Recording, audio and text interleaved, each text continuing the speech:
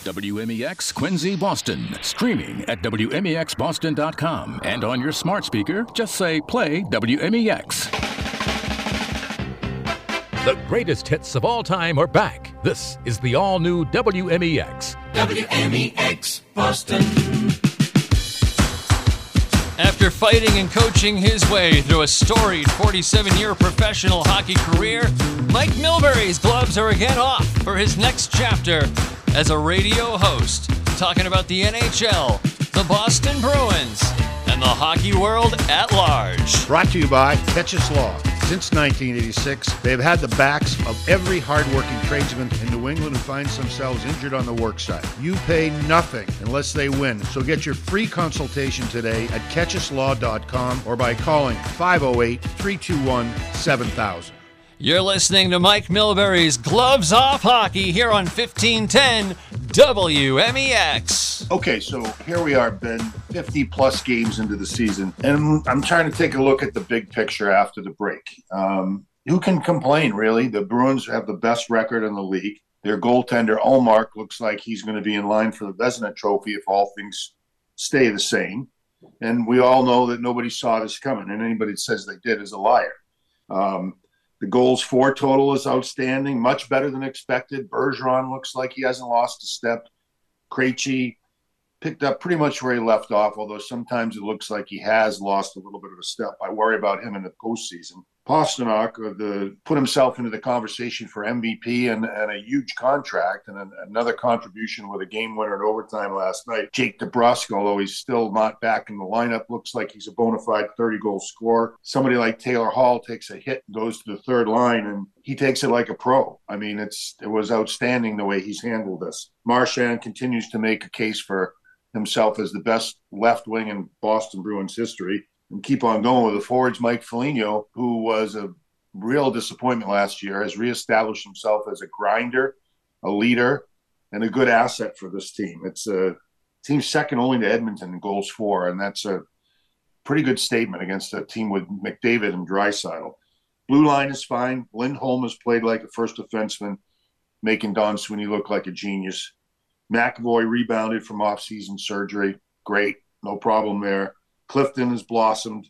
Derek Forbort is a shot-blocking machine. And Matty Grzelcyk's having a pretty good year, pretty solid. Brandon Carlo, I could use a little bit more muscle from him, but can't complain too much. It's the best defensive team in the National Hockey League. So everything's rosy, right? Well, it wasn't leading up to the break and following the break. Going into last night's game, the Bruins had lost 4 of 5. And the last one being to Washington, and that was just a mistake. So it was really a game that was physical, good checking, all sorts of action, and the Bruins were, just a little bit short. It's disturbing that the power play was not going very well.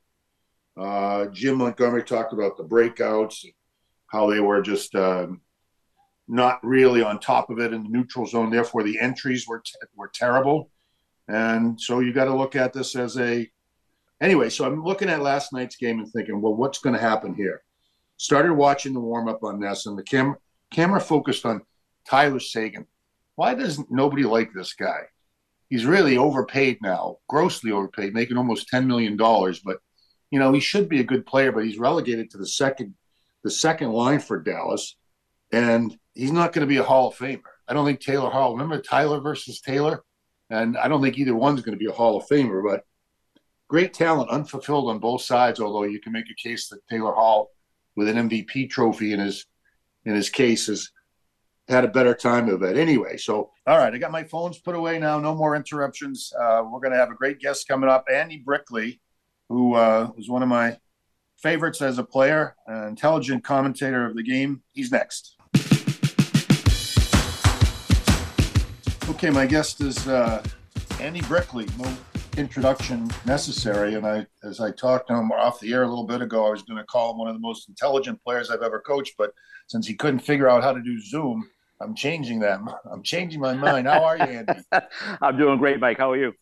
Good. And so you took advantage of the break to get a hip replacement. How's that working out Yeah, for you? yeah, it came out of nowhere. I've been playing, well, the only sport I can play these days is golf, and I've been playing hurt for the last 20 years. And, you just deal with the aches and pains and you move on and you try to make some pars. And then I knew I needed a new right knee because I had my left knee replaced about 4.5 years ago, and I started getting some referred pain in my back and my hip, and I just thought it was all related to the knee. As it turns out, it wasn't. So the pictures revealed I needed a new hip, and I needed it yesterday. So the only window I had to deal with the threshold of pain was to get it replaced during the All-Star break. So those plans of heading south and enjoying some warm weather and maybe playing some more golf went out the window. But happy I did it. The road to recovery is on, and it's nice. That's good. Good to hear. But I know the issues. I mean, there's always something that's popping up at this stage after. Yes, you do. Yes, you do. A career. So, you grew up in Melrose. What was the town like when you were growing up in Melrose? Yeah, it was a great sports town. It was a blue collar kind of community, close knit, great sports, great education, great families. We lived like you, big family. There was 7 of us, so we lived right next to the Melrose Common, where you spent most of your days, obviously, organizing whatever sport, the season called for. We live right down the street from the public golf course, Mount Hood. So spent a lot of time playing sports, spending a lot of time with my brothers and my family. And it was just a great experience. The type of upbringing you'd love to have, close-knit family, great town, great community, and great sports. Had some great hockey teams, didn't they, Melrose? They did, and more so prior to my generation. Melrose and Arlington, I think, Mike, were the first 2 to really have their own hockey rinks back in the day, and that gave them a leg up. And Melrose turned out some great hockey players. I have 3 older brothers, and that generation, those decades of hockey prior to my generation, were actually better than when I was coming through Melrose. And yeah, you're right, a lot of great hockey players come out of Melrose, and I hope that tradition is always the case when you talk about Melrose hockey. So you come from an athletic family. I'm doing some of my background work on Andy Brickley. I saw that your grandfather had played for the Philadelphia Athletics for a little bit.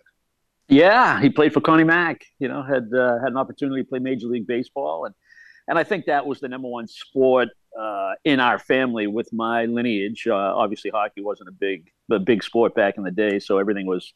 It was baseball, football, basketball, I guess. But yeah, a lot of baseball, a lot of history of baseball in our family. My great uncle Charlie was a legendary football player over at Harvard. I think, when the Globe does that, greatest, football players of their generations. And I know that's open for debate, but he was number one a couple of years when they put those lists together. So he was something special over at Harvard as well. So why hockey? How did hockey come about? Well, yeah, I mean, I don't know the difference in our ages, but I was 8 and 10 when the Bruins won the Cup in 70 and 72. And, those teams, the swagger, the accessibility, the likability, the talent, the togetherness, that team concept, all for one for all, was so impactful on my life. That's what I wanted to be. I wanted to be one of those guys. I wanted to play for the Bruins. I wanted to win a Stanley Cup. I wanted to play in the NHL. And I think that's why hockey, the standard line growing up was if you didn't play hockey, you weren't an athlete. That's the way we looked at it because, when Bobby Rowe and the Big Bad Bruins started rolling through New England, I think I was just like everybody else. You wanted to be a hockey player. And you wind up being a hockey player, but along the way, and it's a great memory for me, is the Quebec Pee Wee tournament. One of my sons played in it, and you played in it too. What do you remember about that? Yeah, I remember we were one and done. Isn't that what you always remember, the competition? Yeah. We got to play one game. We lose 2-1 on a late power play goal, in the old Quebec Coliseum. It was such an awesome feeling to be there. The carnival was awesome. The ice statues and sculptures, the toboggan slide along the St. Lawrence River. But the players, the teams were allocated per how your team was chosen based on population. So whatever pool we were in, I still went to the Coliseum and watched the pools that had the teams that were picked from much larger populations, and there was so much unbelievable talent at 12-year-old on that ice. In fact, Gretzky was there the year I was there, and I went to see him just because of everything I heard about him. And, I mean, it was worth the trip to the arena to watch that kid play, even at 12 years old. So those are the lasting memories for me, but still a little bit of bitterness because, we didn't even get to play a second game. Well, you go through high school and you wind up at UNH. How did that come about? Yeah, I was a late bloomer as far as my hockey skills were concerned. And even though the Middlesex League was still a very, very, very good league, we hadn't really gotten to the Catholic conferences domination yet. We hadn't got to the prep private domination yet. So the Middlesex League was still the league. In fact, Burlington was state champions, I believe, in '78. From the Middlesex League. So I was a late bloomer. My parents wanted me, my mother in particular, wanted me to make sure I got an education. She didn't know what sports held for a future. So my schools were, Williams and Harvard and Trinity. Those are the types of schools I applied to.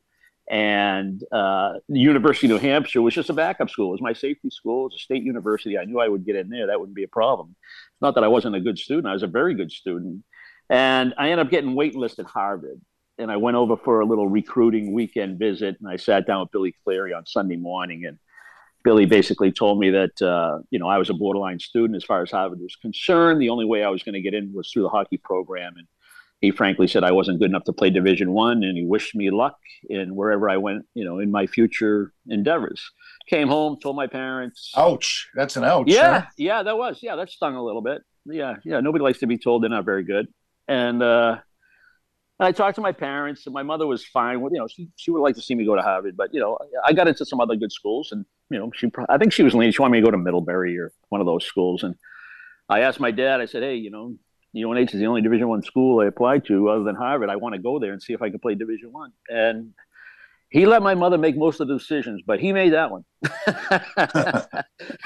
He said, go ahead, go to UNH, see what you can do. And that's kind of how I ended up at UNH as a walk-on. It's a non-recruited walk-on. I had to go in there and try to win a job.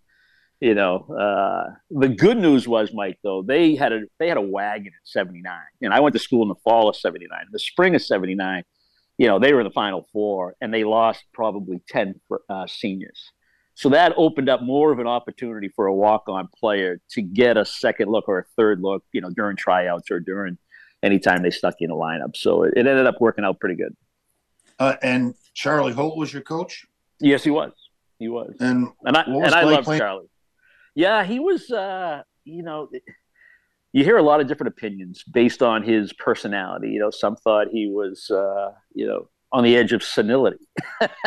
And I thought he was brilliant, and he thought outside the box. He tried so many different things. We weren't a dump and chase team. He was ahead of his time about puck possession, even hanging on to the puck and making line changes. I remember when the Russians showed us that, everybody was amazed when they wouldn't give the puck up. And Charlie would do those things, and he would try different things. He'd try different formations, the way he killed penalties, power plays. Some of the stuff worked, some of it didn't. We were always a good second half team because the experimentation he did, in the first half of the year ends up paying off in the second half of the year when he finally figured out what he thought worked and what didn't. But I loved playing for Charlie. Well, he's a Melrose guy. How could I not love playing for Charlie? Yeah, no, I mean, I remember playing at Colgate against the UNH teams, and I don't remember touching the puck very much. I mean, they were just, they had the puck all the time. They moved it so exquisitely that it had to be, when you got it going in the right direction and everything was on, it had to be fun to play for somebody it's kind of like Herb Brooks, right? Yeah, exactly. And if you could figure it out and understand exactly the genius and what he was trying to accomplish, some players could grasp it, some couldn't. And even the guys that had tremendous skill, he would still find a spot within the system for you based on what you could handle, not so much physically, but mentally, because that's the way he believed gave us the best chance to win. So you complete your career at UNH, and it's no sin to be drafted last. I wasn't drafted at all, but how did that feel? Were you happy just to get drafted, or was it just?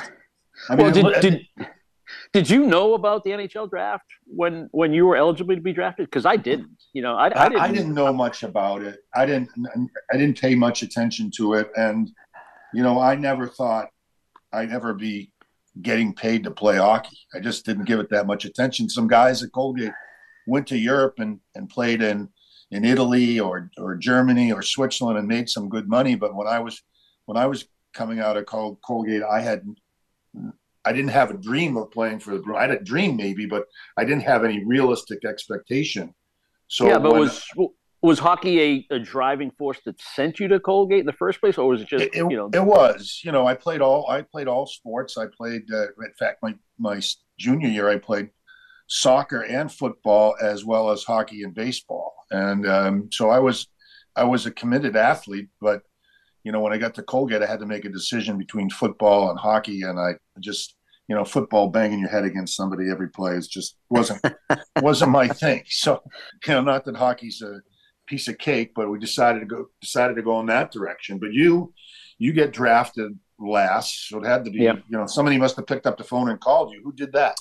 Yeah, that came about 48 hours later. In fact, my memory was that my dad's brother, my uncle, called me because he had, just reading through the local paper. I don't know if it's the Globe or the Herald, and there was a list of New England players that were drafted, in the National Hockey League, and there was my name at the bottom of the list. And he called the house to tell me I was drafted. And I hadn't heard from the Flyers yet. I was drafted by the Flyers. I hadn't heard, and at that time, I think there was talk of conscription. There was some strife going on across the world, and there was some talk about, if you were an able young body, you needed to enlist. And I thought, I was drafted? What do you mean? What does that mean? Am I putting fatigues on here?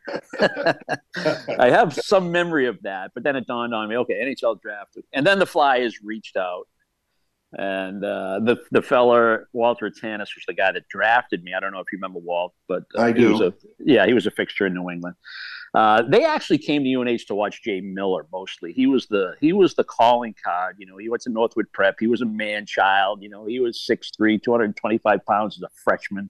He had a lot of skill. He could skate. Everybody was coming to watch him, but whatever I was doing caught Walter's eye, and they took a flyer on me, so to speak. They took a chance on me with the last pick of the draft. So that's kind of how it all evolved. And when they did reach out to me, they said, stay in school. You're not ready to turn pro. We're going to monitor you. We'll be in touch with you. And then it was after my junior year, after we lost in the Final Four, and I was an All-American, that they decided that they thought I was ready to come out. And that's when they put the big push on me to leave UNH. So you get drafted, you leave UNH, and you start, like me, a minor league experience. How was that experience for you? Phenomenal. Absolutely phenomenal. And that's not glossing over the fact that, you go to camp and you feel like you have a good camp and you feel like you're NHL ready and you can certainly play with these NHL guys. And that was my experience. I had a really good camp. I was playing with good players. I remember when I was at the end of my career, 35, 36, and I'm sitting beside an 18-year-old in the locker room telling them, I played on a line with Bobby Clark and Billy Barber. Yikes. And they're looking at me like I'm 100 years old. And but that was my experience. I had a great camp. I had some nice numbers. I thought I was NHL ready. And of course, you're one of the last guys sent down. And the message was, you had a great camp, but you have to learn how to be a pro. You played 32 games in college a year. You're going to play over 100 this year. You have to learn how to play without the puck. You have to learn how to defend. You have to learn how to take hits to make plays. This isn't college hockey, and you need to learn that at the American League level. Unless you're a major star or a major impact player at 18, the Flyers certainly believe you learn the professional game at the American League level. So not only was that the message, but my first head coach in the American Hockey League was one Mr. Tom McVie. So the lessons came fast and furious and often. There's nobody like him, is there? He's just one of a kind. Absolutely. He had a major impact on my development as a player, to learn to be a pro. That first year in Maine, we had 10 rookies. So there was some real camaraderie, and there was some competition for the few jobs that might be available the following year in Philadelphia. You had 10 guys right in your own lineup. So that was a unique experience. And I think Tommy was the right guy for the job at that time. So you're sort of trying to find your way, and you're making some pit stops in Pittsburgh and Jersey before you come home. Must have been exciting to get the call that you were going to Boston. Yeah. So, yeah, I had a good year in Maine, led the team in scoring. We went to the Calder Cup finals. We lost to Rochester. That was Mike Keenan's team. So I had an experience in the American League. I learned how to be a professional. I had a good postseason experience. I thought I was a flyer starting next year. And I was part of a trade. I went to Pittsburgh. There was 3 of us that went in that deal for one of the Sutter brothers. Pittsburgh was pre-Mario. I mean, you talk about an organization with no direction. Like, what an experience to go from the Flyers and the way they operate to the Penguins at that time. It was just dismal. But I had a good experience there. And then I became a free agent, signed with Jersey. I went to another bad organization in terms of, direction. But then in Jersey was a great experience. By the time I left New Jersey, to get to your question about coming to Boston, there was the first year we made the playoffs, and that whole experience, winning in Chicago on the final day of the regular season in overtime, Johnny McLean scores, and then that great run in the finals and play the Bruins in the semis. We advanced all the way to the semis, Game 7 against the Bruins before the Bruins beat us and went on to play Edmonton.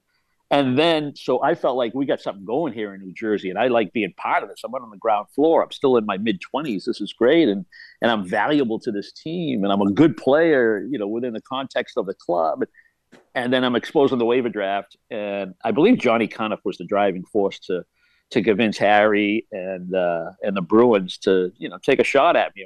I think I was only $12,500 price to get.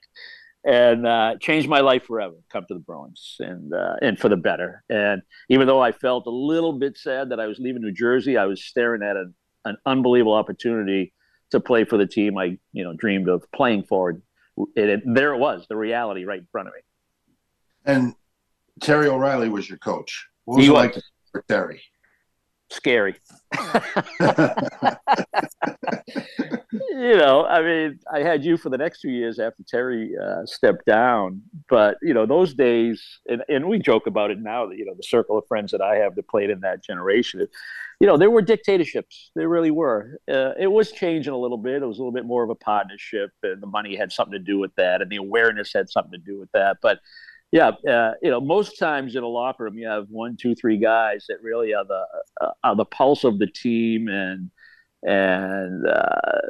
the personality of the team. But I thought playing for Terry, his demeanor and his intensity and his want and will to win as a head coach, I mean, he might as well have been in uniform the way he approached it. And I thought he and Johnny Conniff together were awesome.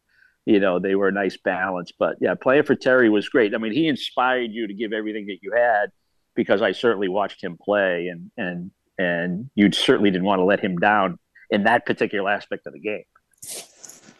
Well, by 89, 90, you're starting to hit your stride, and you've got like 40 points in 43 games. Pretty impressive stuff.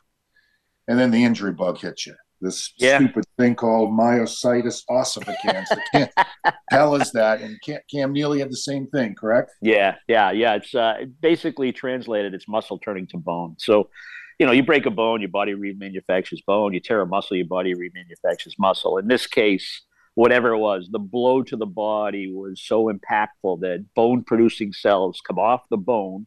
They get into that pool of blood, into that hematoma, and your body gets the wrong signal, and it starts to make bone where it should be remanufacturing muscle. So myositis ossificans, usually it, not to be a doctoral show here, but there's like a hardened shell. And then as it hardens from the outside in, and you hope it gets so condensed that you just leave it in there.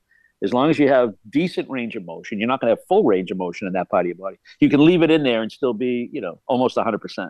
Well, that wasn't the case with mine. As it hardened, it wrapped itself right around my femoral artery in my leg.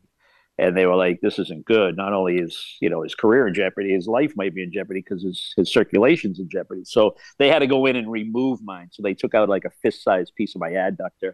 And I was basically going to lose at least a calendar year. Even though you come back and you feel 100% because the pain's all gone and you think you pick up right where you left off, you can't. They took out a serious piece of your body.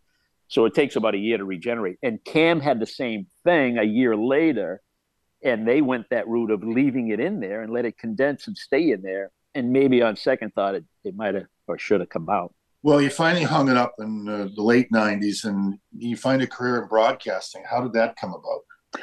Yeah, I was at the end, and I was still enjoying playing the game. I still thought I was a pretty good player. The old IHL was a fun place to play. I had spent my time on the development side, playing in the American League. Fighting my way to the National Hockey League. Had a good run. Played for some great teams in Boston. Would have been nice to win, especially in '90, as you know. And so I was playing. I played a year in Denver. Denver was looking to get the NHL back, so through the powers that be, they wanted to make sure they put a good team in there. We were like a prototype team going back into Denver. You know how the NHL doesn't want to go back to towns where they failed, but Denver was clamoring for NHL hockey, and they were successful in the other major sports. And so they really put an Islander farm team loaded with ex-NHLers in Denver, and we just dominated that league. And it was a fun league. It was like playing in the NHL. You flew everywhere. You went to great cities. You went to San Francisco. You went to Phoenix. You went to Vegas. That was our division. And we won a championship. It was a lot of fun. And then the next Butch year I Boring your coach? Butch, was the coach. Yeah. And Kevin Cheveldayoff was the assistant coach, who's now the GM in Winnipeg. And then the next year, I think there was 7 or 8 of us that stayed with that organization, and we got relocated because the Avs then became in existence, right? So the Nordiques came in right after us, and they won the cup the first year, right behind us. So that whole experiment worked for the NHL, and so we had to move our franchise. We ended up in Salt Lake City. We won another Turner Cup. So I was still playing, having fun. I didn't have to play every game. Butchie knew that, it didn't matter what my statistics were. He just wanted me for the playoffs, and that's all I wanted. So I was coming home in the summer. My family was back in Hingham. Diane was home, and we had started a family, and the girls were young. And I got a call from WBZ Radio out of the blue. And they said, "Brick, what are you doing? You going back to play hockey again next year?" I said, "That's the game plan. What's up?" They said, "Well, Barry Peterson's been our color guy on Bruins coverage, but he has a job change that's not going to allow him to travel. We're looking to we're looking for a color guy for Bruins broadcasts, and we'd like you to come in and audition." And I said, "Sure, I'll come in, check it out, see what it's all about. I got to retire at some point." So I went in with no aspirations. I just went to check it out, see what it's all about. And sat down with Bob Newmeyer. We put a game on the TV. We did a period of Bruins Blackhawks, and we just winged it. And that was my interview, if you want to call it that. And when we were done, they offered me the job on the spot. And I asked them, how did I end up on this short list to be invited in here? And they said that they went through tapes of, they were affiliated with Channel 4. So they went through like interviews post game when I was playing. They were looking for somebody that would, that could talk in front of the camera, that was fairly articulate. And I think I had a leg up because of my history, Mike. Like you. I mean, I grew up here. I know the history of the Bruins. They feel like that people, that if you're one of us or one of them, they feel like they can trust you more, that you know what you're talking about. And I think that kind of gave me an advantage when it came to the start of that. So I did a year of radio, and then Fred and Derek and everybody else retired. So the TV stuff opened up, and then that's when I slid over to television. What's it like working with Jack Edwards? He's not your average Jack, is he? It is unique. It's unique. He brings so much passion and love for the game and love for the Bruins. And I think we're a good balance. I think we're a good team. We've been together, Mike, for I think since the 05 lockout. So it's 17, 18 seasons maybe. So, and I'll tell you, I'm sure you watched last night. That was a heck of a game. That was a good call by Jack. And, I think you probably feel the same way I do. When you get two teams that are at the top of each conference, I want both teams to play really well and may the best team win. And that's exactly what we got last night. It was fantastic. So what's the story with this Bruins team? They had a little stumble before the break. Washington beat them coming out of the break. Pretty good game, by the way. I mean, it's kind of sloppy from the Bruins angle, but Washington played hard. I mean, they're trying to figure out whether they're going to be buyers or sellers at the deadline. And they played hard, and their goaltender was pretty good, but they hung a loss on the Bruins. So last night going into Dallas, I was really curious to see how they responded, and they responded pretty darn well, didn't they? Yeah, I had a similar sentiment as you. I mean, you go back to that 5-game roadie before the All-Star break. They start in Montreal. They win that game. They go down. They lose third period to Tampa. They lose that horrendous finish against Florida. Pasternak scores in the final minute. They give that up. They don't even touch the puck in overtime and lose.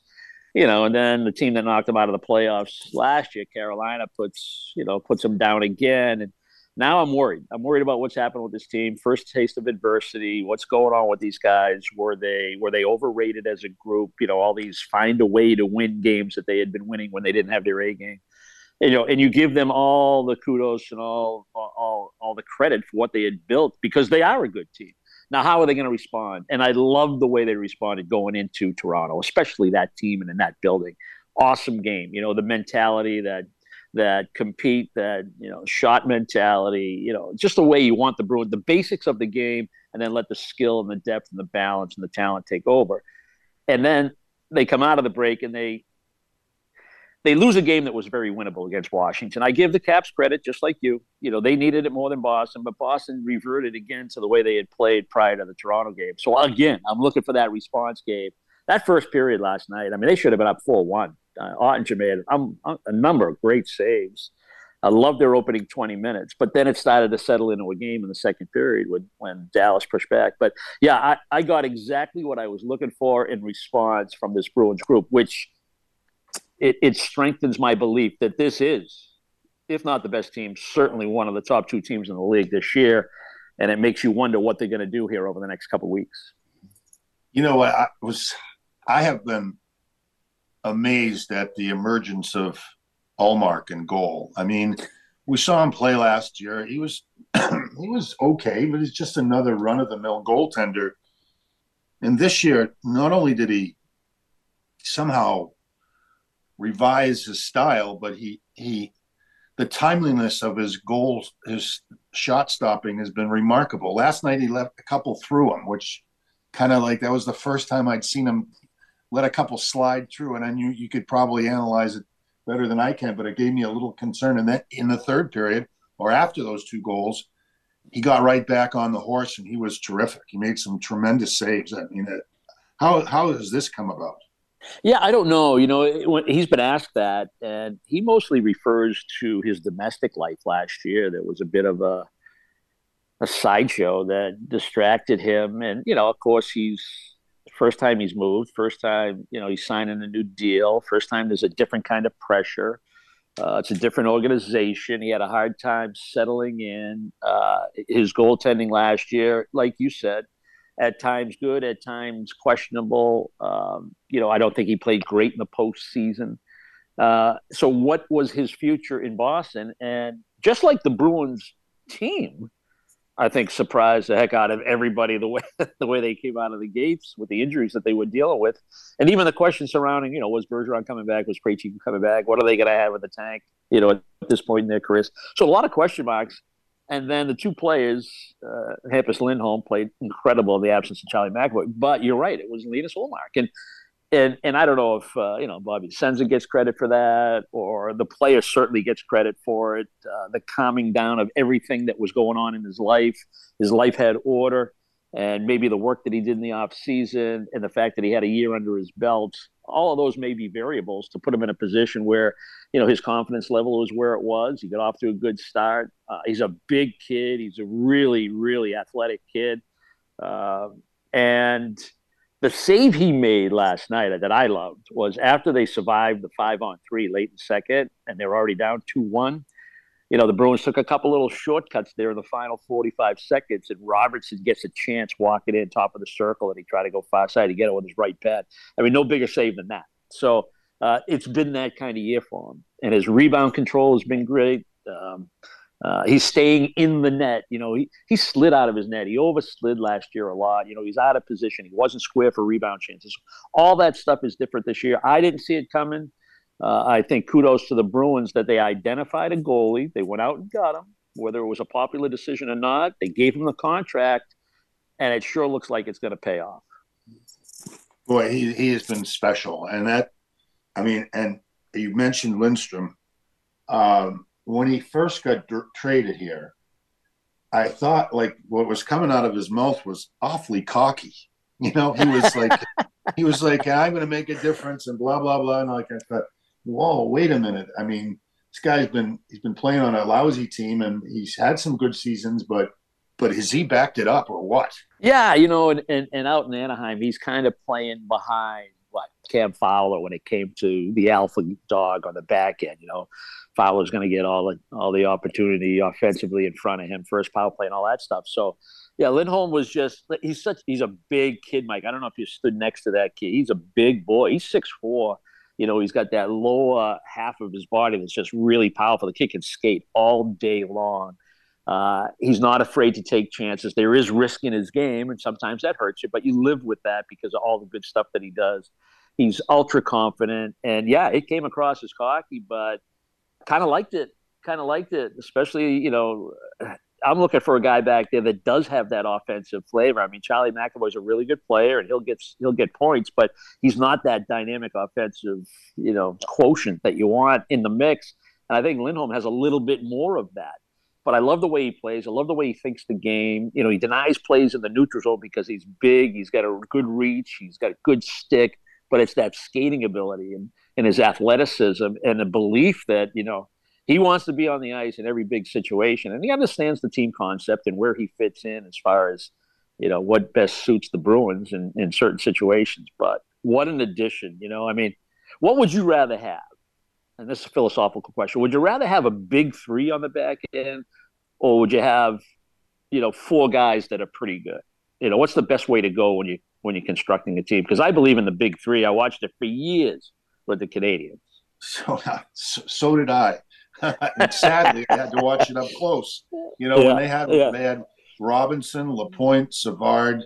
You know, I'm going to talk to Don Cherry later today and bring up some old stories, but they had 9 Hall of Famers on that team. Yeah. 9. Yeah. I mean, it was Dryden backed them up in goal, and then they had Shutt, they had Lemaire, they had Cornway, they had Lafleur, they had Gainey. Yeah. I mean, I'm missing somebody in that group, but it was Pete Mahavlich was on that team. Yeah. Pete Mahavlich was on that team. Yep. The big three is the way to go for me. I mean, you can pile up those minutes in the postseason, and you know, using the 3 guys and filling in with somebody else it's fine. I mean, I know everybody's going to share the workload kind of philosophy, but when it comes down to wanting to win a game, you want your best players on the ice, and if you can get 3 quality defensemen, I'll take it any day of the week. Yeah, agreed. One of those guys can be on the ice, you know, for the entire 60. At least one of them's on the ice on every shift if you really want to work it that way. Reminds me of the Devils when they were winning. I know it was a different game and it was the dead puck era, but they had that philosophy, as did Anaheim when they won. So as constituted, does this team need something on the blue line? Do they need a Luke Schenn whose name keeps popping up? I mean, I hear the name of Jake Chychrun. Guy can't stay healthy. I mean, first of all, it's going to be a huge price, and he can't stay healthy. I would scare the hell out of me. But you know, his name has come up, and the kid in Anaheim, Gavrikowski, is that his name? Gavrikowski. Can't pronounce those. Too many foreign names now, Brett. But I think they could use a little more depth. I'm a little worried about once they get past the top 6. Yeah, I'm with you on that too, and you know, certainly history tells you that you need at least, you know, 7, 8, 9 defensemen if you're going to have a long run in the postseason. You know, putting the dollars a sense aside, because obviously that's the name of the game these days. But if they can add to that back end without subtracting somebody that's important, I'm all for that. Who that player is, I don't know. And I bring up the big 3 because if you want to go, and I know there's no cap in the playoffs, but if you can, don't be afraid to add somebody of tremendous talent back there if you can get it. You know, I like their depth. I like the 6, 7 that they have right now. But I mean, if you get beyond their 6 right now, the next guy up is who? Zaboral, right? And Zaboral's got some talent, but he hasn't established himself as an NHL player yet. So that in itself should say, yeah, they need to add. You know, if they believe in this team, if they believe this is a special year, if they think this is a season of, you know, let's win now, and not worry about, you know, who the centers are going to be when Bergeron and Krejci are gone. I'm more concerned about signing David Pastrnak before I worry about, you know, who the next centers are. But if you're trying to win right now, somehow you need to add to this team. And, you know, there's different ways to look at it. You know, definitely another defenseman, 100%. You know, whether that's Luke Schenn or not, I don't know. He's not high on my list. But, you know, maybe he's a good addition for Boston. But when you think about the forwards, what we've seen, Mike, and maybe I don't know if you agree or disagree, but with the absence of Jake DeBrusk, Bergeron, Marchand together, who's riding with them has not been all that successful in Jake DeBrusk's absence, no matter who they've tried there. And that concerns me a little bit. So when DeBrusk comes back, now everybody's slotted good. You got Taylor Hall in the third line with Charlie Coyle. I love that lineup, with the checkmates together. That's, to me, is their best lineup. But if any one of those top 7 go down, I need a player that can slide in there and be not only a good player, but productive. And I don't see that on their roster, once you get beyond those top 7 players. Yeah, neither do I. And that's concerning. And the names that have been out there, and you know them as well as I do, but certainly Patrick Kane would be, he'd be a hell of an addition, or Timo Meier. Those are guys that have been brought about, but you're not going to just pluck those guys for nothing. No, Having exactly. said that, would you, in terms of assets, you don't want to rip your lineup apart when you're trying to win right now, but would you consider, and this is a tough question because I like him as a player, would you consider putting Swayman in a deal? I never even thought of that. I don't know what's in the pipeline, really, to be honest with you, Mike, as far as goaltenders with Boston. And I know you can go out and get a number 2 goaltender. There's plenty of them, whether it's another Halak kind of player, the way the Bruins have done it for the last decade plus. You can do that if you want to move a Swayman. I kind of like Swayman. I kind of like that tandem. If you want to be good for a long time, I think he's part of the equation. I know there's term left with Ullmark, but I like having Swayman. I'd rather, if I was deleting a player or moving a player, it wasn't him. And I know you have to give up something good if you're looking to make that splash and improve your team. I would hate to part with Swayman. I really would. I would too. The question, and I know this is a long time ago, but I think back to the 11 team. The acquisitions that they made. Chris Kelly was a good acquisition. Thomas Cavalier, not so much, but still, he had his fingerprints on a Stanley Cup. But you think of a kid like Rich Peverley. And I thought Peverley was big for that team. And is that the route that the Bruins go? Somebody that can play in your top 9. He's not a big-time player. He's not a big-money player. But he can play good with good players and be that productive, accountable guy that can step in a lineup when Nathan Horton goes down. They had Sagan, and he was a kid. And you could put him in, take Thornton out, however you wanted to do it in 2011. But are you looking for that kind of player at the deadline to, support what the Bruins believe is the best team in hockey right now? Well, it's a tough question. It's a rental versus an acquisition that will stay with you for a while. If you're trading a guy like Swayman, you have to be thinking about you're getting a player that's going to be with you for a while because he's just a puppy, and he looks like he's going to be a darn good goalie. And I'm with you. You'd have to find a second goalie, but it's just a thought that I had. Like, you get excited as a player, as a coach, as a manager when you see your team in this kind of a role, and you don't want to miss the opportunity. And it starts the wheels turning, and sometimes it's a dangerous time too at the deadline. Where's the Pastrnak situation going to end up? What's your crystal ball telling you? I don't know why it hasn't been done.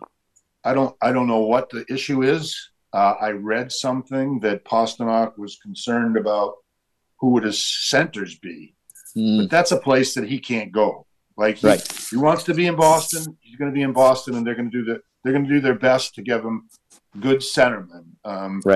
And actually, what might be helpful here is the emergence of Zacha, who I wasn't really fond of early on, but boy, has he come on.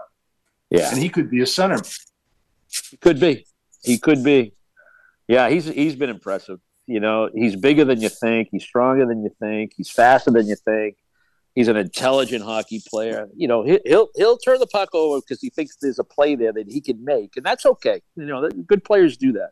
But overall, his intelligence and his ability, his skill set, and he's really entering the sweet spot of his career age-wise. And it's a different responsibility in Boston with a different leadership group and a different culture. And I know we hear that all the time, but it's a real thing. And he's really, really comfortable and where he's going with his career. I thought he was the best player on the ice for Boston last night outside of the goaltender. And he probably can play center. He's not there yet, obviously. But what a terrific player. And I hope this trend continues as to his development as a great player in this league. I mean, he's one of the few guys that plays better after he signs his contract than before. I mean, everybody else is, chomping at the bit to get the contract done and full speed ahead. But tell me about Jim Montgomery. What's your take on him? I call him Mr. Rogers. It's a good day in the neighborhood, right? Yeah. Every day. I was lucky enough to have a real, face-to-face with him.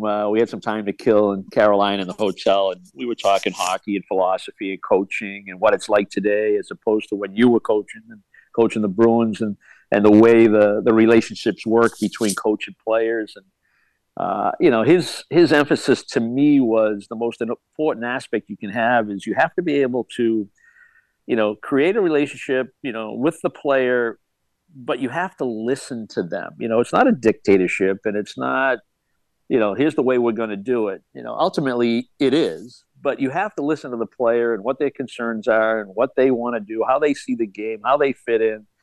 And he said that's something that he has learned as he's gone through the years, how important that aspect of the game is. His X's and O's are excellent. His feel for the game,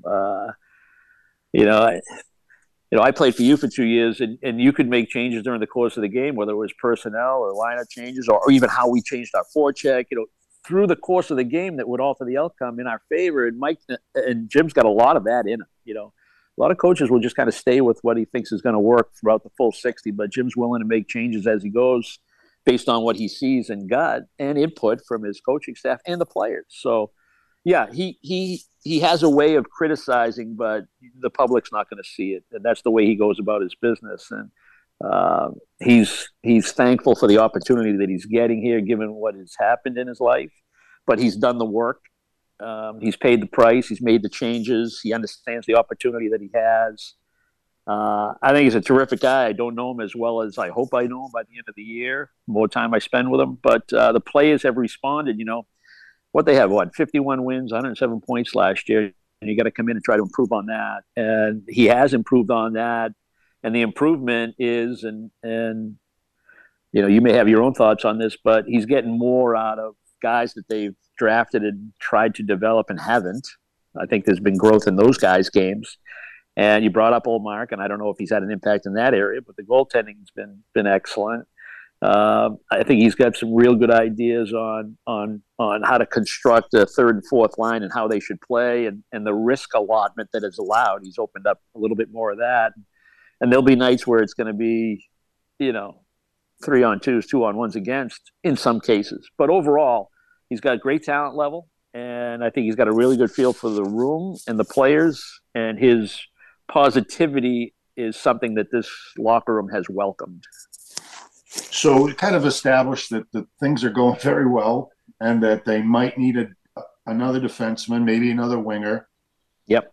Going to be cautious about banging the present roster too much because, it's like playing whack-a-mole as a GM. Sometimes you make a trade and you create a void in one spot to fill a void in another one. And you better be careful with that. But there are some teams that in the Eastern Conference, which I think is a much better conference now than the Western Conference. I don't know if you agree with that, but I do. The roadblocks ahead are, number one, Carolina, who's on a tear now. Yep. Won again last night. Heavy forecheck team. How do you assess that matchup versus Carolina if they get to that? Yeah, that's a hard matchup for Boston. Really hard matchup.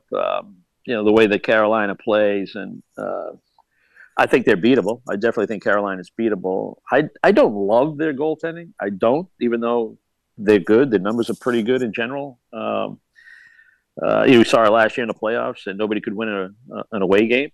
So home ice obviously important. So important that Boston stay out in front of Carolina if that matchup is somewhere in the future.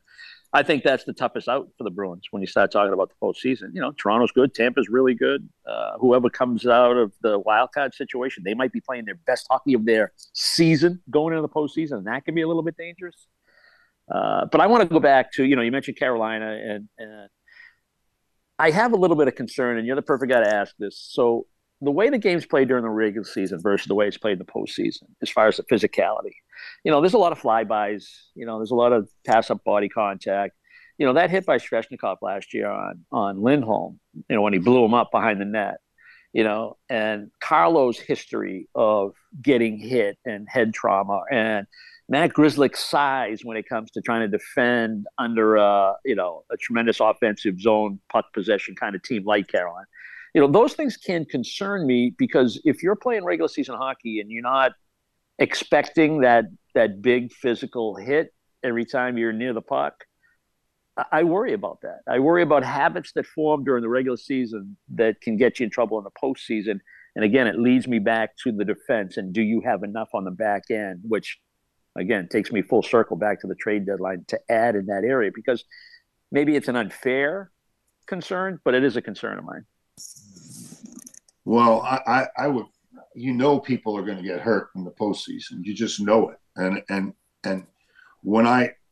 if I were filling out the lineup sheet and I was putting down Zaboral's name as my sixth defenseman, I wouldn't be happy in a playoff situation. Right. So, and I think Don Sweeney's got to know that. Let me ask you about Jersey, your old team. Are they ready to challenge, or is this just the first step in the process? I think it's the first step, or maybe it's the second step. Maybe last year or the first half of this year is the first step, however you want to describe it. Like their team, like the pace they play with. I think their concepts are good. They got some incredible young talent. I just don't think they're a complete team that, they can win consistently a 7-game series in the postseason yet. I think they're trending. They're certainly in the right direction.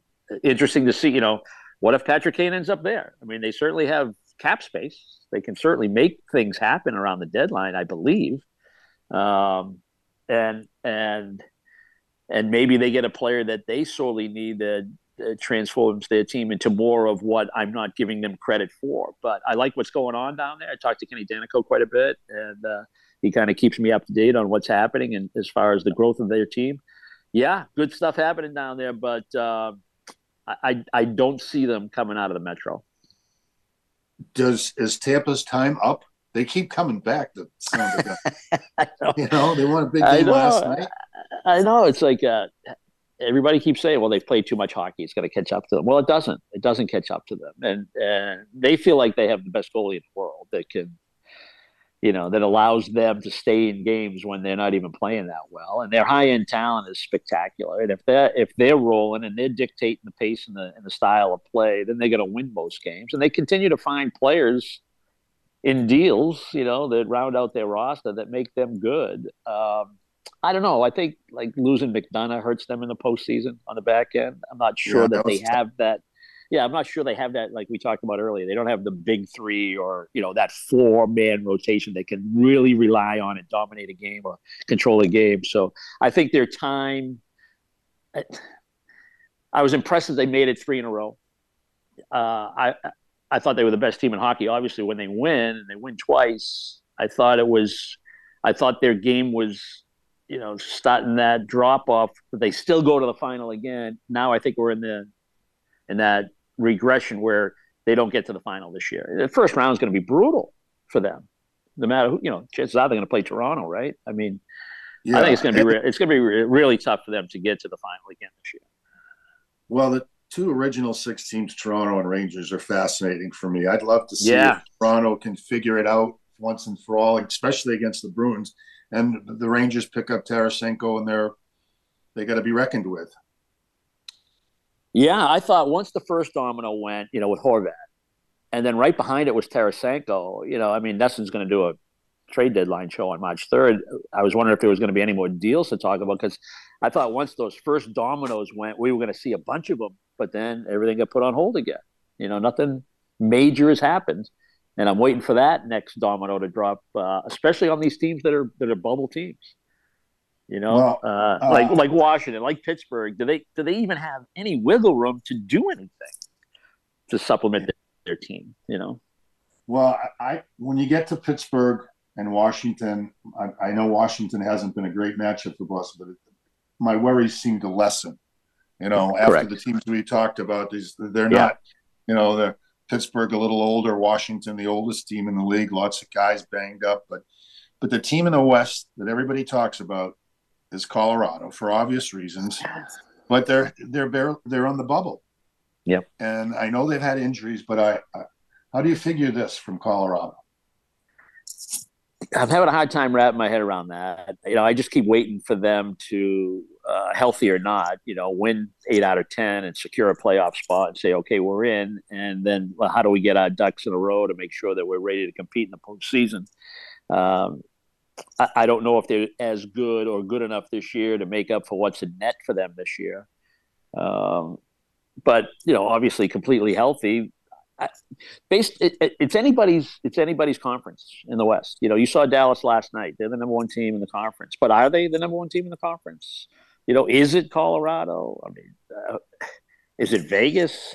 Vegas doesn't look like the team to me. So, yeah, I don't know. And your point about the East being the stronger conference, clearly, and that's evidence right there. But Colorado still, come playoff time, if they secure a playoff spot, I wouldn't want to play them. I wouldn't want to play those guys. Well, I mean, the East Conference is going to be tough to get out of, but I think if you get out of it, you're looking at a Stanley Cup champion this time around. One last question before I let you go do your rehab on that hip. This is a ridiculous schedule for the Bruins down the stretch. I mean, I hate the All-Star game as it is. I know it's great to be there once or twice, and I was there as a coach once, and it was a privilege. But they stick in those 3 or 4 days off on a weekend when you're usually playing, and then you have the mandatory little stretch of games off. The Bruins now crammed up I think I had 31 games in 62 nights. Yeah, exactly. How do you handle that if you're Jim Montgomery? Well, he has the luxury, I guess, if we could use that word, to rest people because of the lead that they have and the security that they have in the standings. I think the big picture definitely has to be priority number one so that they go into the season as healthy as they can. You probably have a better feel for that as far as, who plays, how much they play, and what do you believe in as far as resting players. But it has to be a concern. As soon as we get through with this game in Nashville, come home for a couple, then you're back out west. We got Seattle and Western Canada, and the compression of the schedule and the travel and, the attrition with injury. And, you're going to see all of that here in the final, whatever it is, weeks of the season, March, April. And I guess that you can rationalize and say, well, everybody deals with it. But our concern is the Bruins and how do they manage the schedule? How do they divvy up the goaltending? How do they continue to compete? How do they keep bad habits from creeping in based on either personnel in the lineup or, strength of opponent, or is it 4 games in 7 nights? All those things, all those variables above my pay grade as far as, how you allocate what you're doing with your lineup and your minutes that you allow players to play in order to get the best results. And yeah, it's going to be a challenge, no question about it. And I think that the Bruins, because of the position and everything that they've done to this point in the season to put them in this position, gives them as a team the best opportunity over all of the the teams that you're fighting and that you're going to play against in the postseason. That's the positive spin I'll put on it. Yeah, and it's a good time for Jim Montgomery to listen to his players when they talk about being fatigued or whatever, because he's going to have to manage it. There's no easy way around it. I think he's going to have to spread it out, and that means probably take a couple on the chin. But I think that sets the best way to set it up for the postseason. But Brick, thank you very much for your time. I appreciate it. Get back to the gym and work on that hip. Enjoy your trip to Nashville, and hopefully we'll be watching a parade in June. Mike, always a pleasure to talk to you, especially when it comes to hockey. And anytime. And enjoy the games, enjoy the postseason, and let's hope the Bruins are in for a nice long run into June. All right, my friend. Take care. Travel well. See you, Mike.